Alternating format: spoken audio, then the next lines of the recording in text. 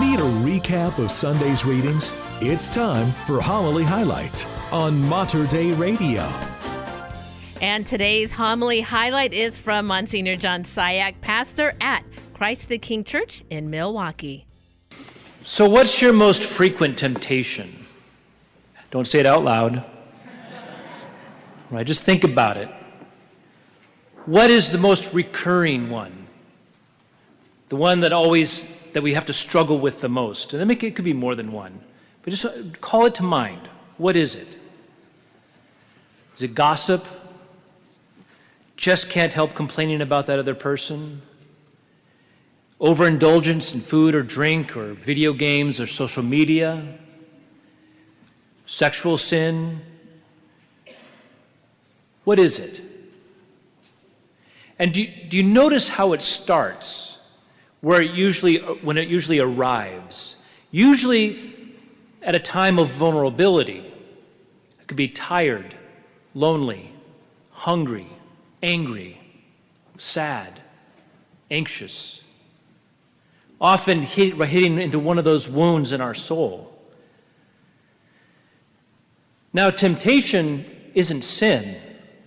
It's the invitation to sin. And temptation often presents itself as a suggestion to numb the pain with a sinful act, in a way that the only way to assuage that pain is through sin, to make it feel better. But of course, as we know, it doesn't work. Now, with that in mind, now let's look at what Jesus is doing. Why is Jesus in the desert? The desert is a place where the comfort and the security and the pretenses are all kind of stripped away, getting down to what really matters. He is praying and fasting to prepare for his public ministry in saving the world, which is about to begin. And those 40 days and 40 nights of the Lord's fast reminds us of what? 40 days and 40 nights of rain, with the time of Noah and the washing away of the evil from the world. The 40 days and 40 nights that Moses fasted on Mount Sinai before receiving the saving commandments of the law. The 40 years of the Israelites journeying, wandering in the desert to prepare them to enter the promised land. Something big is going on here. In all this, the Lord is inviting us to train with him, spiritual training. Lent reminds us of the spiritual battle that is always going on over our souls. So Lent is a 40-day spiritual retreat or training, to train with Jesus, to be with him in order to overcome the temptations that come our way from the enemy.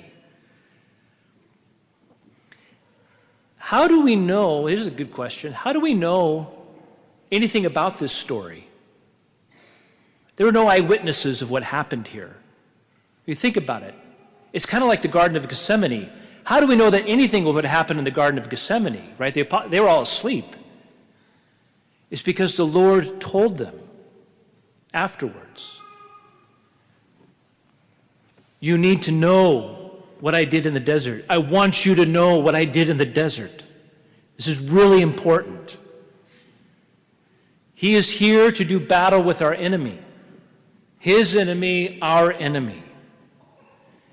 He is God from all eternity, but now he is also here as man to undo what Adam and Eve did in the Garden of Eden. Satan tempted Adam and Eve to sin and prevailed. Now he tries to get Jesus to sin and fails. And in these three temptations, our Savior overcomes any and all temptation. That all sin can be classified in those three temptations. And you may have noticed that his response to the evil one in these three temptations comes from the book of Deuteronomy, of the culmination of the giving of the law at Mount Sinai, bringing it to fulfillment in him. So the first temptation, it's usually named the temptation to lust or the flesh. That is, the temptation to use his powers to turn a stone into bread, to satiate his body, which is hungry. And in that temptation is what? God's not going to take care of you. You need to do something about that. It's always on the pattern of the first sin.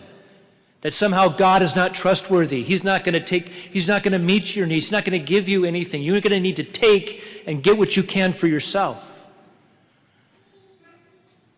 That's the dynamic of all sin, to distrust that God is good. You know, we've been given powers to obey God and his will, or to obey our own will, and to satisfy our own desires. When our own will conflicts with God's will, what do we say? Thy will be done, or my will be done? Temptation always has the character of, you need to take things into your own hands. You need to start doing some ungodly self-reliance is what you need to do. Not trusting that God will provide every good thing and more than we could ever ask for or imagine. The human person does not live on bread alone, or simply in the satisfaction of bodily desires or appetites. We thrive on every word that comes from the mouth of God. And ultimately, Jesus gives us the true living bread, doesn't he? His own body and blood in the Eucharist, through which he communicates his very self and eternal life. Second temptation, we could consider it as vanity or the world. Wow the crowds by doing something spectacular. And Dr. Peter Kreeft, who's a convert to the faith, when he comments on this, he's a philosophy professor at Boston College. In fact, in my Path of Wisdom class in the school, I use a lot of his material. Here's what he says. He says, Jesus doesn't use his power to convince the whole world because he wanted to leave us the free choice to believe or not to believe. The devil offers an even more subtle temptation here, to tempt him out of a false sense of compassion. Just give the people what they want, a miraculous proof that can't be disputed or disbelieved.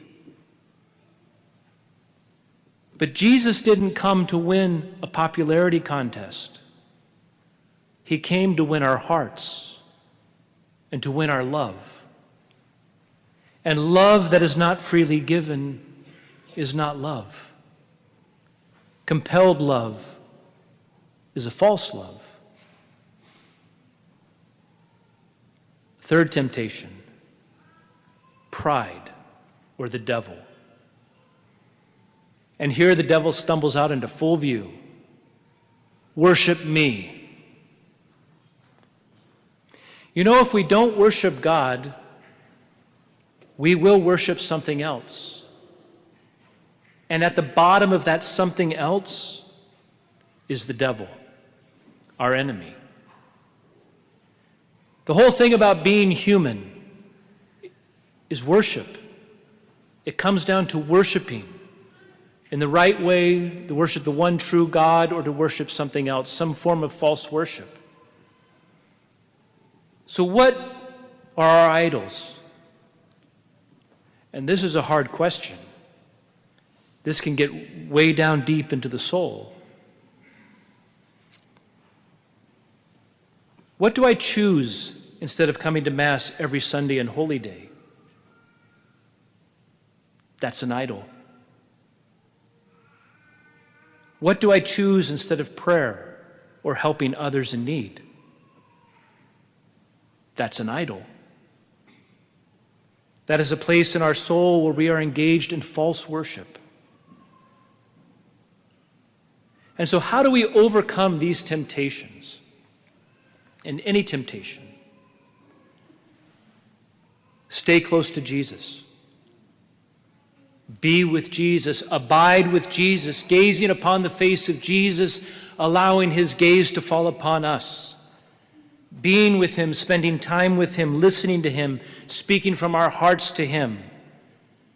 Deepening that intimate relationship with him, because he is God and man, and he has overcome all temptation. And he wants to, and he delights in conquering temptation in us. He loves it. He loves doing it, and doing it together with us. And this kind of points to one of the pillars of Lent, that pillar of prayer. Prayer is how we resist and overcome temptation. And one of the great prayers of the church, and that we do here at Christ the King, is the prayer of adoration, of Eucharistic adoration, of being in the presence, the true, real presence of Jesus Christ himself, to gaze upon him, to be gazed upon by him. Even in times when we don't even need words or anything, just to be in his presence. So we are a Eucharistic parish. We are centered around him, truly present among us. And that is today's homily highlight from Msgr. John Cihak, pastor at Christ the King Church in Milwaukee.